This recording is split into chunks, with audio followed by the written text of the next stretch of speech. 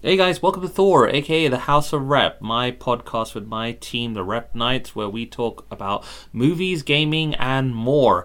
In this episode, we're going to be talking about an anime. It's a popular classic movie of a very popular video game franchise. That's right, we'll be talking about Street Fighter 2, the animated movie. Stay tuned for another great episode of the House of R.E.P.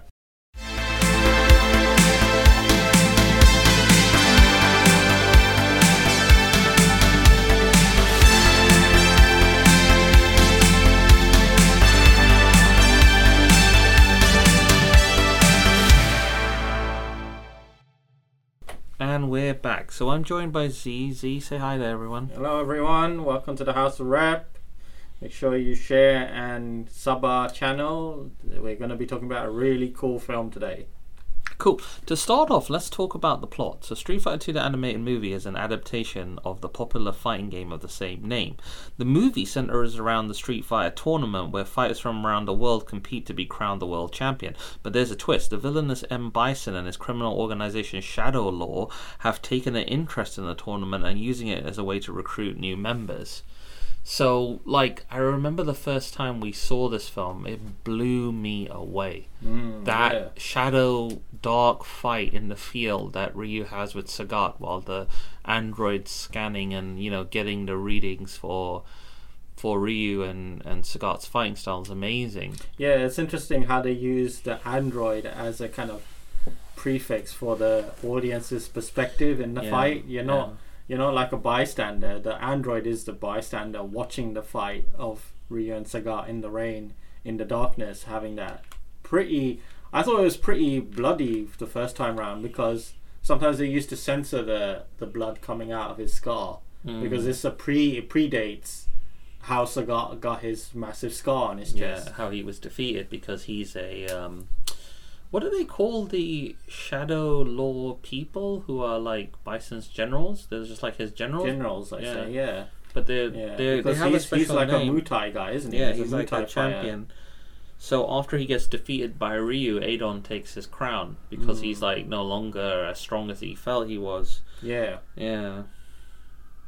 It's a special type of sort of like bladed shuriken he does. Like he does it with such might that it ends up hurting thing, and then he gets defeated by a Hadouken. I mean, just the whole quality of that scene. Now the thing is, the cinematic score that they've put on the Western version of the film, the crescendo and the kind of the scoring of that's sort of like layered with really amazing alternative music, like metal and grunge on it, and this is the first time that I ever heard some of my staple bands now that are my favorites over the years, like Alice in Chains, Silverchair, and a few people like that, like Korn, Korn and stuff. So this was an amazing soundtrack for us, and it just is forever memorable. The other amazing thing is that Richard Epcar plays E Honda in the movie, so it's amazing for me to be able to work with one of my heroes. I'll talk to Richard, see if he can do some stuff to talk about the film, and we can add it on top of this and see, if he's got any nice stories about, how he came about, his experience, figuring out the voices and stuff on the show. And it's really great. The characters are all done so well. The voice actors are amazing. It's one of my favorite scenes is Cammy's really brief cameo where she takes out the Prime Minister. Well, he's called the President in that, you know.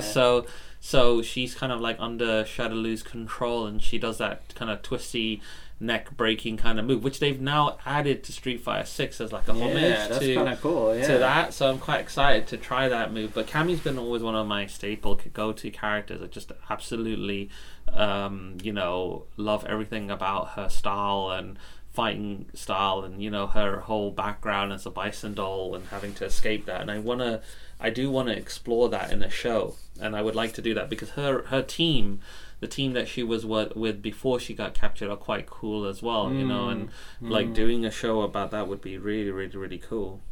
Yeah, so it's really good. So tell me your thoughts on this whole thing, the whole film and stuff. Yeah, I mean the start sequence is epic. It's really nice how you kind of go from the start sequence where he does the Hadouken, and the effects are really nice of the lightning effect. I think this is like a really nice representation which they adopted in later games with the whole, how the lightning gets absorbed by Ryu into the chi of the Hadouken, and then he fires the Hadouken. In games like Alpha, the Hadouken was a lot smaller, and in the older games it looks smaller unless you did a massively fireball Hadouken. So, like in Street Fighter 1, it was a bit different. Street Fighter 2, it was like a traditional fireball. Like a sprite fireball. Yeah. That traditional fireball was changed in the Alpha series, so it felt more like a kind of looked like a kind of like a torpedo looking kind of chi blast. Then in Street Fighter Alpha 2, they consciously separated the two Hadoukens. So Ryu's Hadouken, it looks more powerful. Ken's Hadouken looks faster, like it looks more like Street Fighter 2. Yeah. So it's sort of like a throwback it to nicely goes into the title sequence, and the title sequence is really brief. It shows the Street Fighter logo, and it specifically says like Street Fighter 2, the animated movie, so it's not to be confused with the live action film or anything like that. And it's got a really nice style, and then I think it goes into the plane scene or something. But one of the most notable aspects about Street Fighter 2, the anime movie, is this incredible animation. The movie was released in 1994, so 1994, and the animation still holds up today. You could literally put a Blu-ray in or a DVD, and it still is very watchable.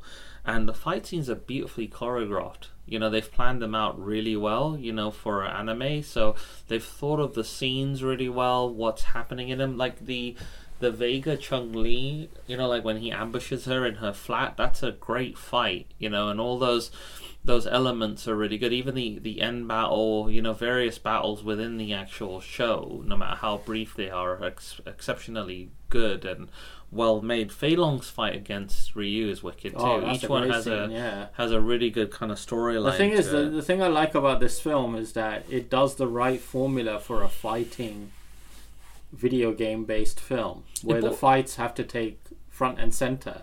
It's not the story is woven around the fights. So it's not about too much story or too much dialogue or too much like the villain's narrative or the hero's narrative. Tonally it's really balanced. It has a lovely balance, this Each film. act kind of poetically goes from one to the next, and that's what was really good. This was really one of my first major experiences with the anime, and then after that I was hooked to manga, and that kind of brought me into the world of Guyver, Fist of the North Star, and other staple shows that I really love, like Pat Label, Police, Akira, 80, Ghost in the Shell. and stuff. So Ghost in the Shell.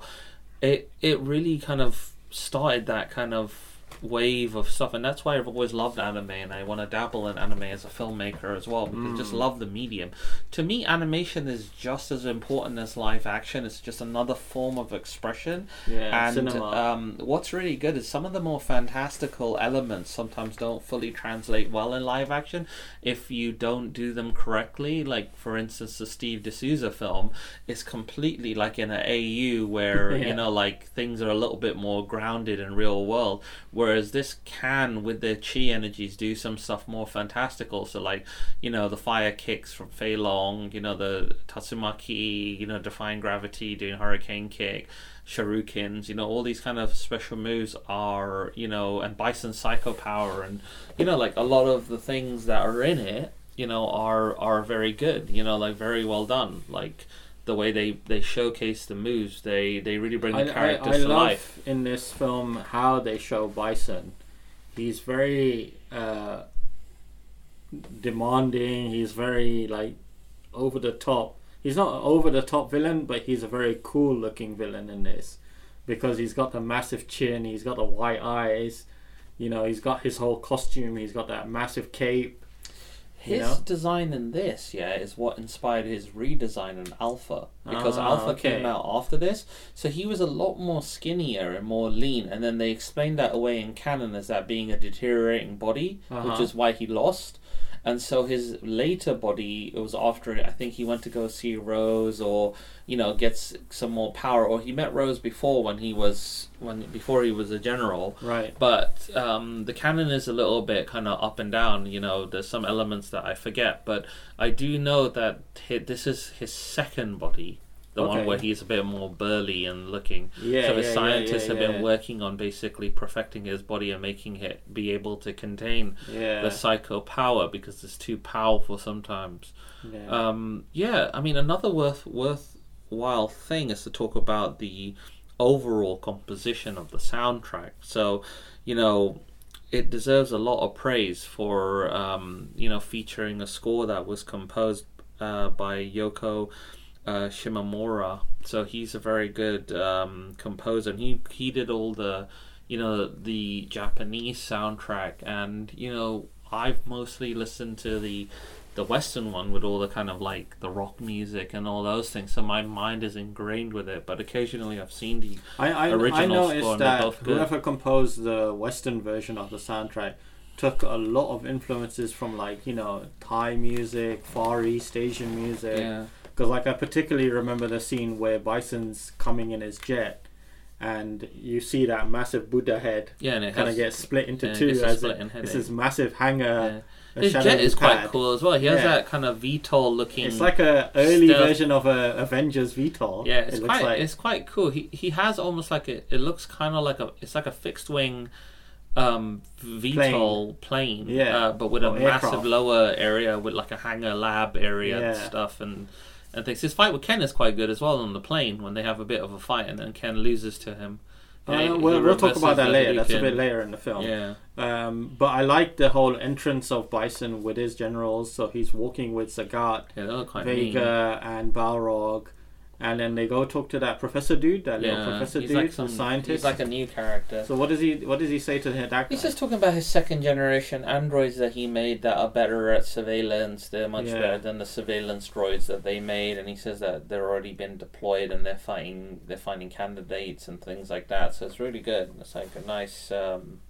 It's a nice structure. Where's the bit where she goes to meet Guile for the first time? She goes to see him at an Air Force base, you know, and then he's coming out of a jet, and then he tells her that Bison's ass is his, and like pisses her off and stuff like that, you know. The classic anime style. Yeah, so she gets really mad at him and stuff. So it's quite cool. Hey, brushhead, you know. This was not a request. Yeah, so I like I like that. You know, it's just really cool. And the thing is that a lot of this film has a lot of popular voice actors under pseudonyms. So the majority of voice actors that you may have heard of nowadays, like, you know, maybe like Fred Tassachor, Steve Bloom, and Richard Epcar, and people like that, they've worked on this film under crazy pseudonym names. So they have worked on this project and this film, but we wouldn't know about it because within the casting, if you look at the credits, it's just under a pseudonym or a fake stage name. So because I talked to Richard Epcar. He said that he did E Honda, even though it's like credited under a pseudonym. You know, So like that's a little trivia for you guys, for the audience there. That some people may not know. There's a lot of cuts of the film too. Let's touch on the cuts because let's touch on the cuts. I have a DVD of the film. I had a VHS of the film, so this is the time original ago. VHS. So video home system. Had a tape of the film. Really badly got degraded. Like we touched on Mortal Kombat as well. There are two films that got degraded by so many reviews, you know, and stuff. Yeah. And after that, I had a DVD, and the DVD was a great digital transfer of that dub. Okay. K's have made a Blu-ray that I had. I need to get another Blu-ray now. There's a newer Blu-ray, but I have a Blu-ray from K's. K's released another Blu-ray, and they cut it. It put the PG-13 dub on it. So some of the lines, you know, like the F words and stuff like that Guile says, like, well, you know, even though they say it's uncensored.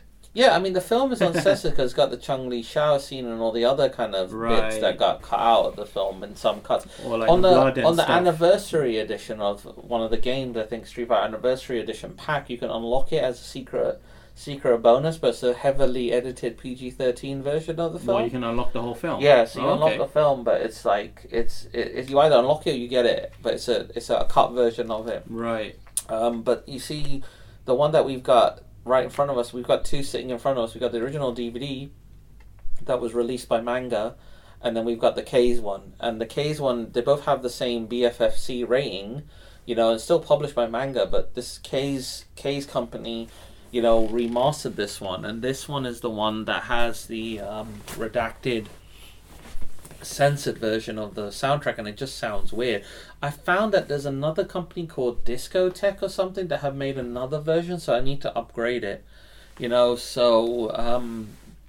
That one apparently has a better transfer and a better version of the dialogue, which has all that uncensored because swearing considering the age of the film, it's obviously been processed at 4K at some point. Yeah. So somebody has to have done a 4K remaster of such an old anime, because like a lot of the old animes are getting remastered into 4K because we've come to the standard now in this day and age of having 4K Blu-rays of older films and stuff like that, isn't it? Yeah.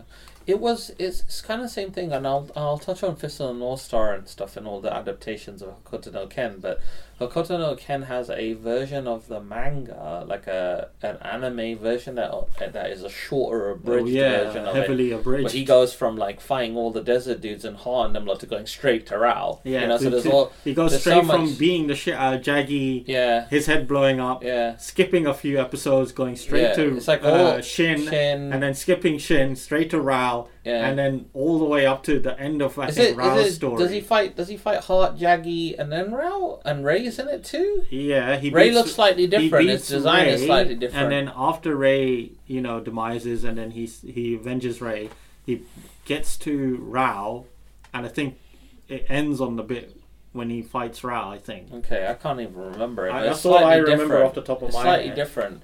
And the animation's slightly improved, but also downimproved, because the original one had a kind of like a rougher 70s kind of looking animation. Well, and then went into the 90s. That's older than this film, so it has the original style of manga animation. The cell shaded, cells are different. It feels like the team that did Fist of the North Star 2, when he fights Falco and Cal and all the other people, and he goes to Ashura, the other area. That's the same team that made this anime to kind of modernize it, because it just looks slightly different. Because the original intro, you in shock and all that kind of stuff, like the original theme, that feels very 70s, because he's got like proper sideburn chops and looks, kind of classic looking. I just love it. It's so good. I've always been a fan of this. So good. Yeah, I love all these kind of shows. It's really cool. E Honda's house is nice as well, but it's in the middle of nowhere. I don't know how he gets like plumbing and other stuff. Does he just take a shit in a bucket? Let's talk about that funny India scene, because that's quite pivotal. The Calcutta kind of India scene where he kills Gandhi. Obviously, people know that before you get into that India scene, there's like Akuma sitting on near the wall. That's a cameo, but that's like a funny little cameo. It's just a cameo. He's not even in the film. Yeah, he's not in the film predominantly. Yeah. He's in the other films. I think he's in the Alpha movie. He's in the Alpha movie, and then he's in another anime movie. There's two. The Generations one. V. Yeah, there's like two or three. There's two or three animes that came out that I don't really like. I didn't like the animation style of Street Fighter Alpha the movie. Yeah. I didn't like Street Fighter Alpha Generations or whatever it was called. One or the other came out at the same time as that Fatal Fury anime. And I can't remember which one it was. There was a Fatal Fury, and there was a Tekken anime made by the similar team. Tekken anime was a flop. Yeah. I don't really like that too much. There were a lot of kind of films that tried to do the same thing. So they tried to profit on the games.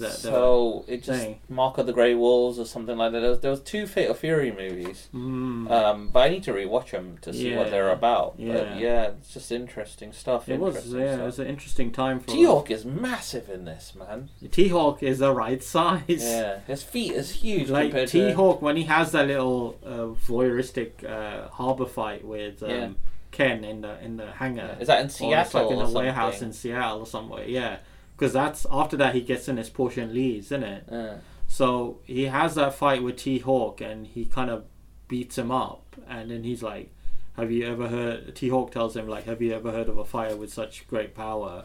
And he doesn't realize that he's talking about Ryu, because he might have fought Ryu before. He's talking about, he's talking about someone. He says something to Ken, but Ken says to him, like you're comparing me to the vagabond that fell off the earth, you know, and then he gets mad at him. Yeah. Like T.H.O.R tries to whoop him, but Ken's whoops him. Ken makes him really beats him up, and then he struggles a bit to kind of get back up after kicking him. Yeah. He's about to do a Hadouken, but he doesn't decide to do it. But that's when the robots clock that he's got the same fighting style. Yeah, yeah. So that's when they start to target him. They start to target him. Yeah.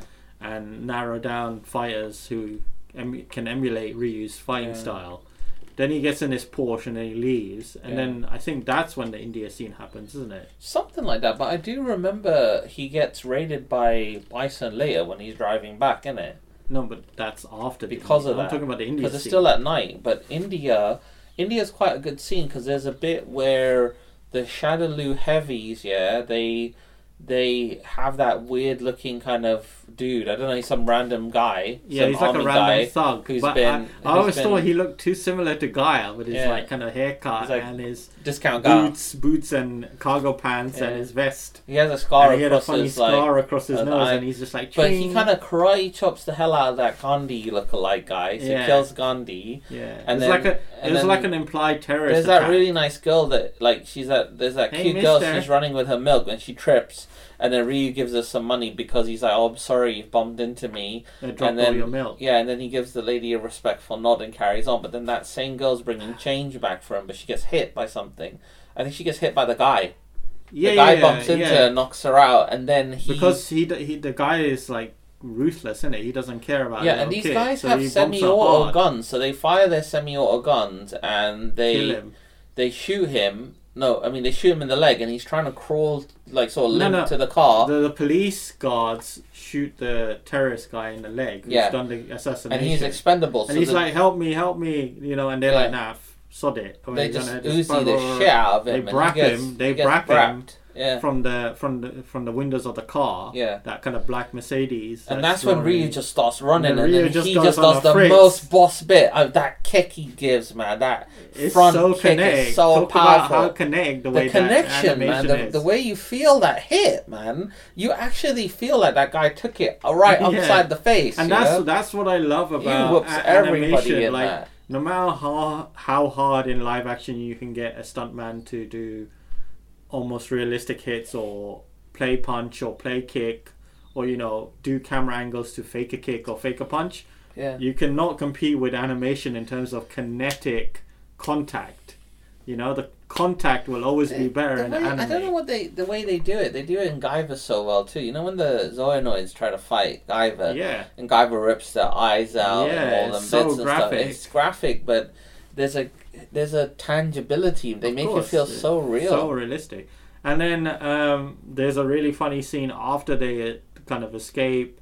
So he beats the shit out of a couple of those goons. Then one guy's still alive with a broken nose.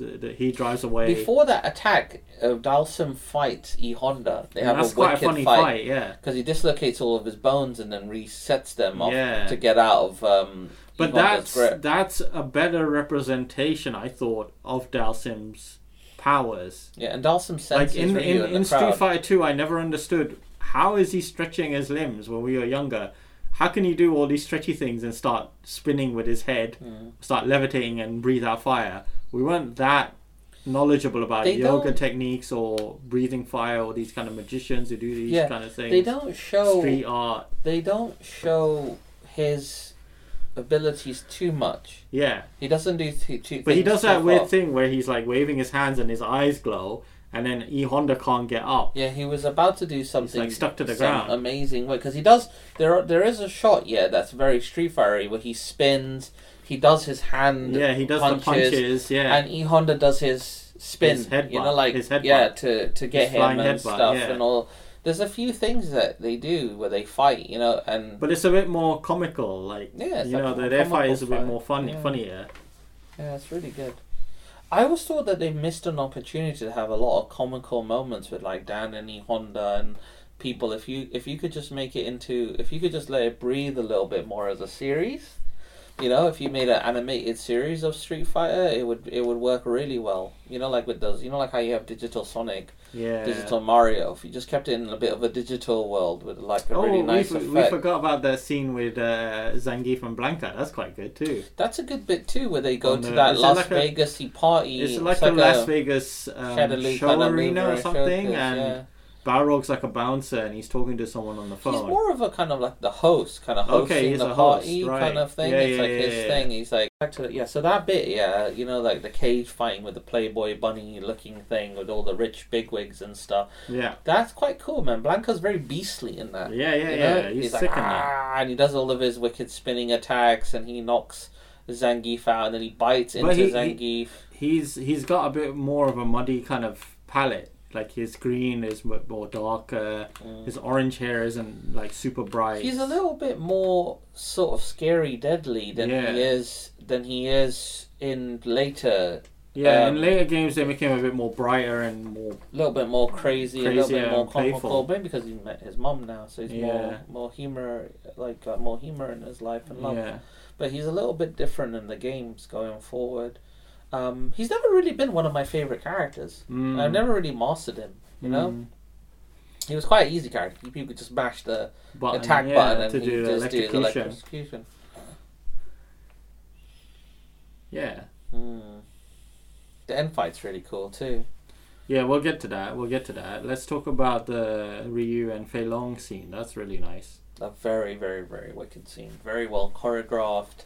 And the way Fei Long comes in, and I really love the bit where the guy threatens Ryu. He's like pulling him and, you know, cracking his knuckles, and Ryu just headbutts him and literally like breaks his nose. And because the nice thing about Ryu is that he keeps going from place to place, just having fights with random people. So he gets. And he's not wearing his mitts in that. Yeah, he's got no mitts. He's barefoot. Yeah, he's just got his gi on, and he's got his headband on. Yeah, that's about it. That's all he does. He lives a very. He doesn't have the kind of pads on his. Yeah, he doesn't have his. He doesn't have the pads on his fists and stuff and his mitts.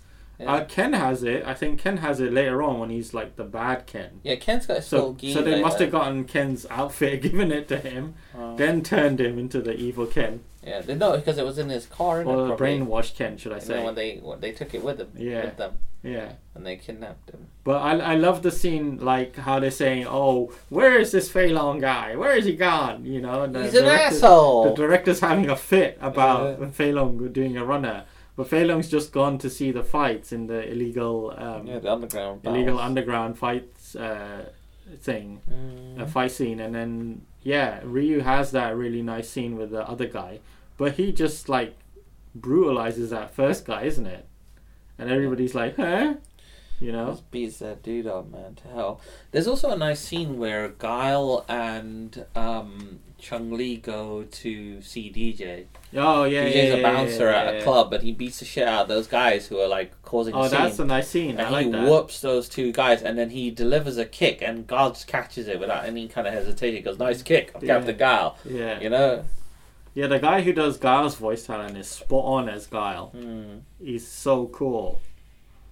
It's just really cool, man. I love it a lot. And they show DJ in the right light. Like, you know, he likes his music, he can do the kicks, he can do the style. And he's got the classic orange, you know, his orange There's a bit in the film where, you know, Ryu and Ken have a really nice flashback fight. You know, and this is when they were younger. That inspired Street Fighter Alpha. Cool. Because Ryu doesn't have his headband, and then it said that the red headband came from Ken. Came from Ken. And there was a manga that you could buy that was made in the same animation style as Street Fighter animated movie, but they defeat Bison differently. They don't do a double Hadouken, they do a double Shuriken, and it looked really strange. They made it a 2-page spread, and they Shuriken him into the jet. And I remember that. It was made by manga, the same company, published by them. It was like a tie-in. So sometimes that used to happen. Sometimes there used to be variations or movie adaptation comics of a feature film. Yeah, it just reminded me of Star Wars Tales, like that one where Luke never made it and he died on Bespin. Yeah. And then Leia became a Jedi early, and the other Return of the Jedi, where he redeems Vader, and I would love to do that. I would love to actually, if I could one day, just kind of retcon it, like redo them or something. It'd be quite amazing. Yeah. Like, I wonder if they could actually consider rebooting Star Wars and redoing Phantom Menace and all those possibly films, because the prequel trilogy needs a little bit of a redo. Yeah, but Street Fighter.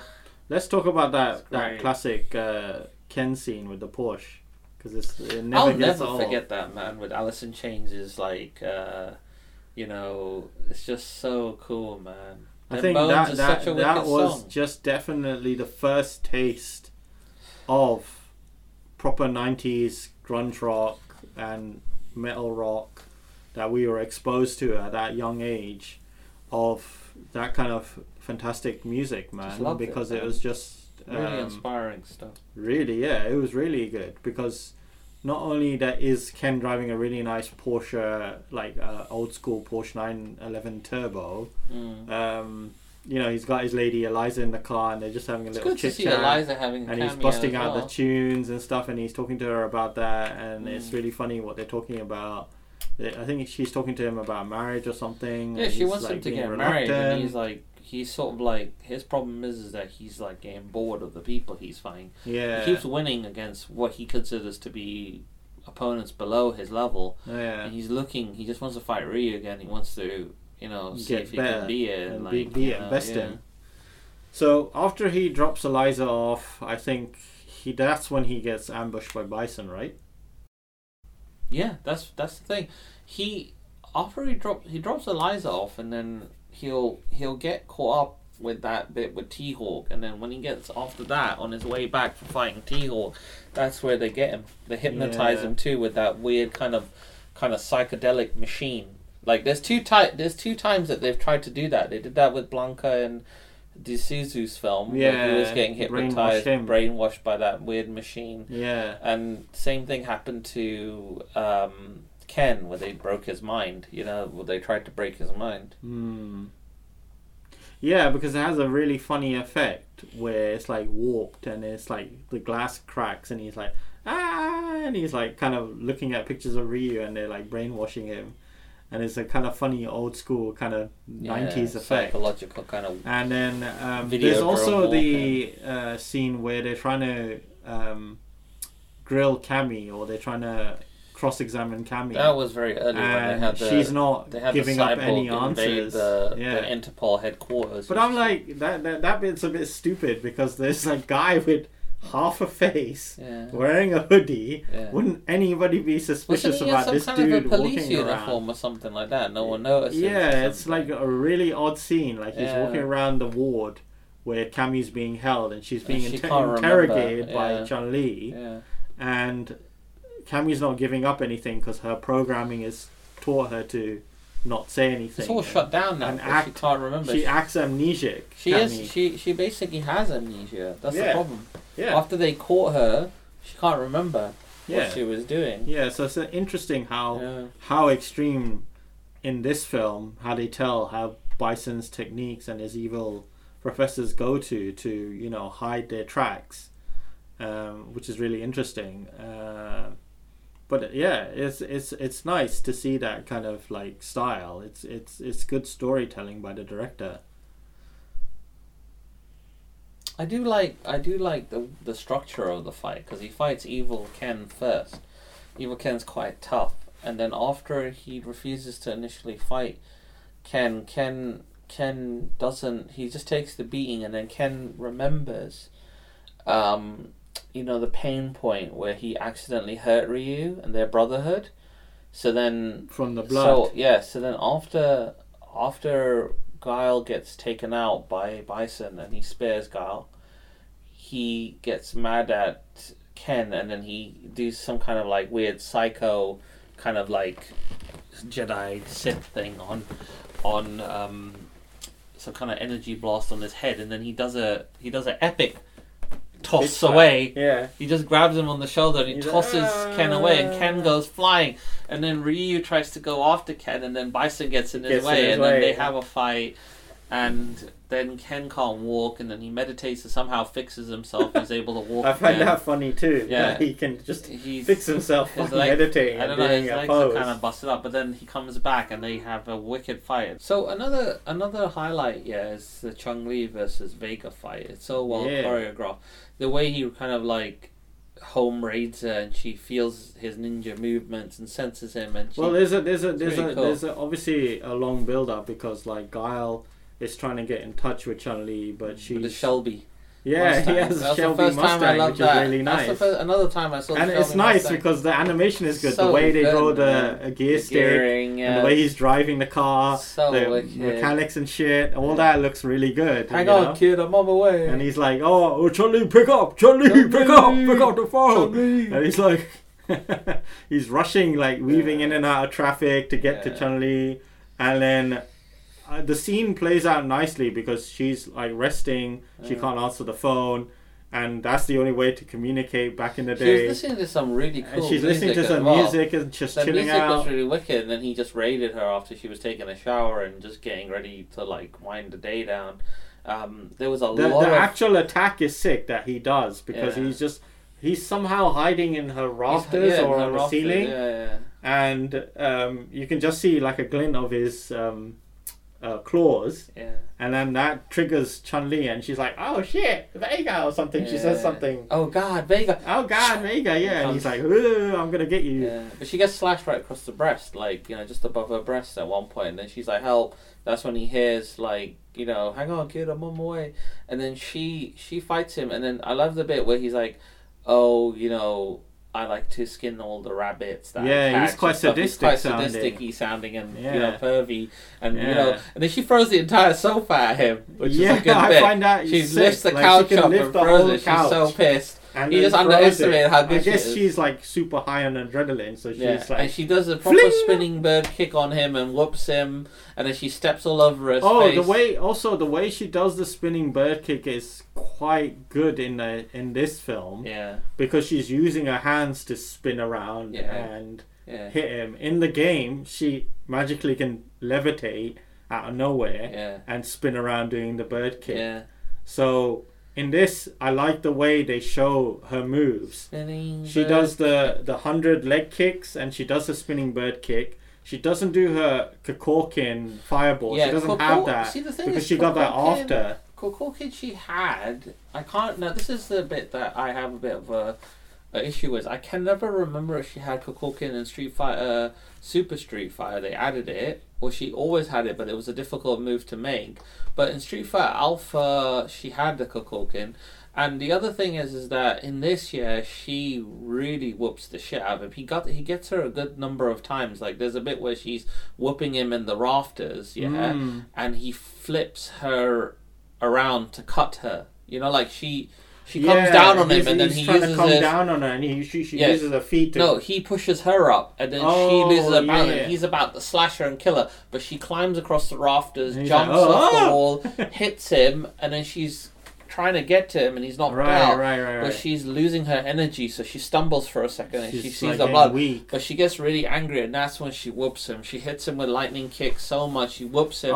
He goes flying out, down, and out the window. The way they do that flash kicking, and the way they've animated it super fast, and they sped up the footage. So wicked. It looks so sweet. Yeah. And then she drop kicks him through the wall. She double foots him.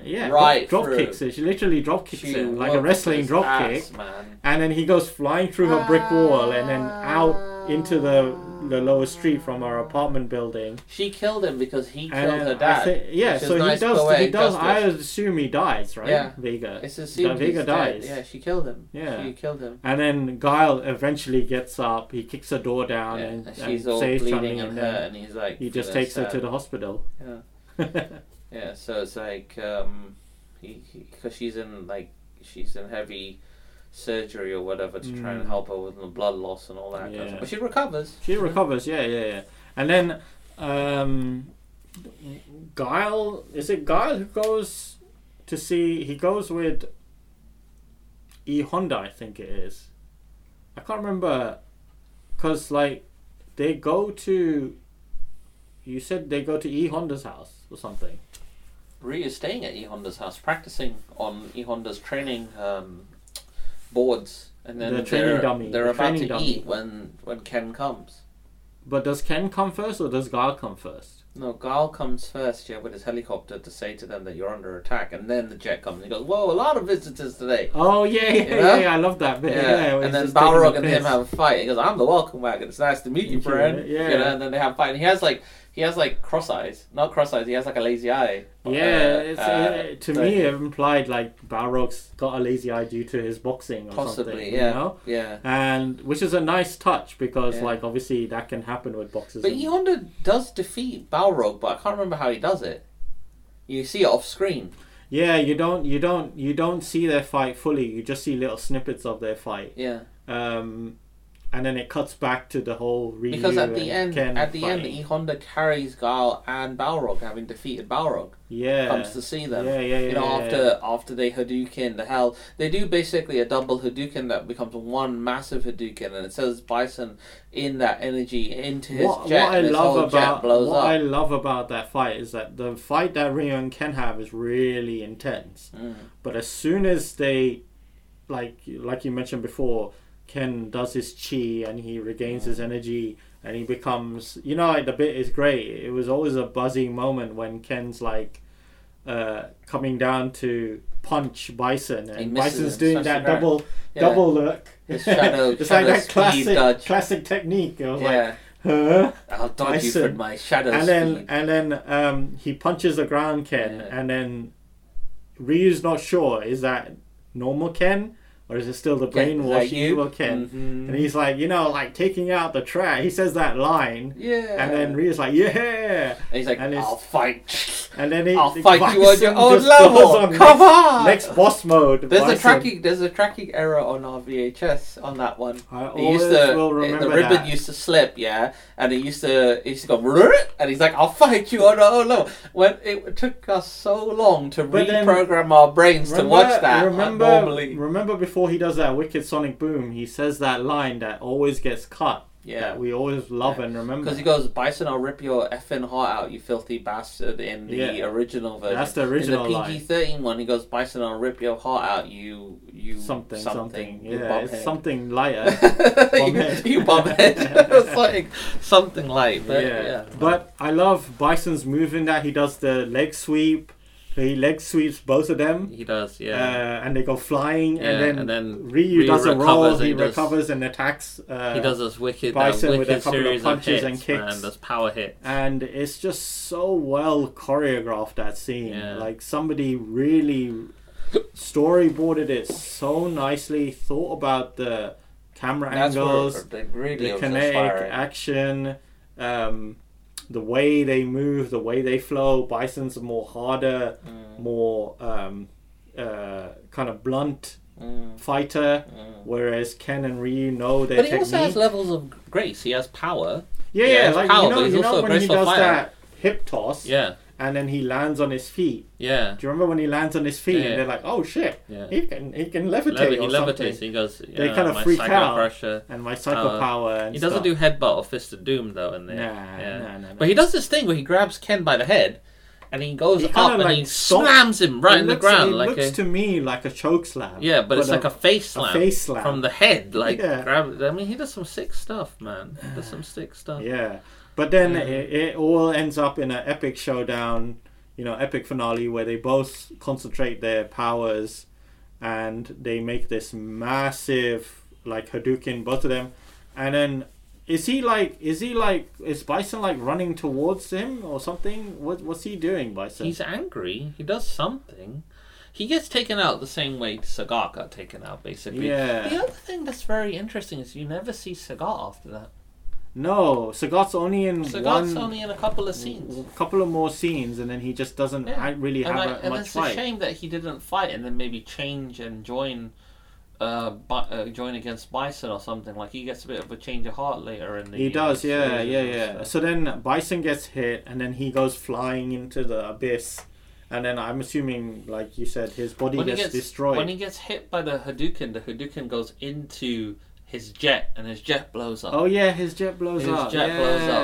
That's sick. So that's the bit I remember. Then Ken and Ryu part ways, and everyone kind of has their happy endings, and then a truck comes with Bison in it, which is quite a funny. It's funny. So after Guile goes to see Chun-Li, she's recovering. Yeah. E Honda does that thing that you said where he picks them up and takes them away. Ryu's walking down the street. The end is the funniest bit of the film. Yeah. Because it's like, what's going on? It's like just like you thought there's like a funny coda. And Ryu's just walking down the street and he's just like, yeah, bye everyone, I'm carrying on my World Warrior pilgrimage. And then he's walking down the street and then you see like a transition where he's like 10 miles down the credits road. are rolling, And then there's a truck coming in the background, but you don't see it straight away. And then you hear the horn of the truck. It's a bit like Revenge. I'm gonna run you down. And he's like, what? Again, and Ryu looks at him and he's like, and he's like laughing. There's a freeze frame. He's just a big smiley face of Bison. And he's like, oh shit. And then it just ends on Ryu jumping towards the truck. And I'm assuming he's going to attack the truck. Plays like, oh, you. And then credits roll. Credits roll. It was so cool. So good. There's a post-credits message as well that is on the manga hyping up the movie. Right. Saying, "Oh, Street Fighter, the movie's coming, the live action film." So, right. So that's. So that means that that'll be in the next pod. Definitely, the live action film came after this. Yeah, because it was a '96 movie or something like that, if I remember correctly. Cool. Yeah. Okay, so let's kind of wrap up and say, what would you give it? Shields out of 5. It will always be one of my 10th pole films. Go-to movies. I will watch this film forever and just. It goes in my collection. Yeah, it's one of my top films. I would give it. I think I would be really biased too and give it a 5 because, it gave us a lot of inspiration for storytelling when we first saw this film, and B, we just love all the visuals. We love the soundtrack. We love the narrative of the film. It is the closest, in my opinion, to a true video game adaptation film. There hasn't been any kind of Street Fighter that has really done it. There've been a lot of terrible films after that. Stinkers. So many stinkers. So even though Street Fighter, we'll talk about it in the next pod, but the D'Souza one is just a weird Street Fighter film. It's just a good Van Damme film. Yeah, like a nice kind of 90s kind of action movie. I would give it a 5 shields. That's what I was going to say. I was going to say I'll give it a 5 shields as well because I love this film. I mean, Street Fighter 2, the animated movie, is just a classic, man. It should be seen by any fan of the video game franchise. It's an exciting, action-packed movie, and it's a faithful adaptation of the game. Yeah. In my opinion, especially with that Street Fighter 2 era. There have been a couple of OVAs and other stuff that touched on 4 and sort of continued the lore of the games, but this is its own separate continuity. Implied to be during Street Fighter 2. I would say if anybody loves Street Fighter, definitely check it out way before Street Fighter 6 comes out because it's a great history lesson into the world of Street Fighter. We're just doing all the Street Fighter stuff because of the imminent upcoming release of Street Fighter 6, so it's making us feel nostalgic. I posted a couple of videos of me schooling Sodom and a couple of things online because I've just been playing Alpha again quite a lot, practicing and sparring, so it's really fun time. But listen, thanks for listening to this podcast. We've been Ray and Z, the R.E.P Knights, and like, subscribe, sub our show, and if you're a fan of this game, have fun and get new challenges and beat the high scores and enjoy Street Fighter like we do. And we'll see you in the next House of R.E.P.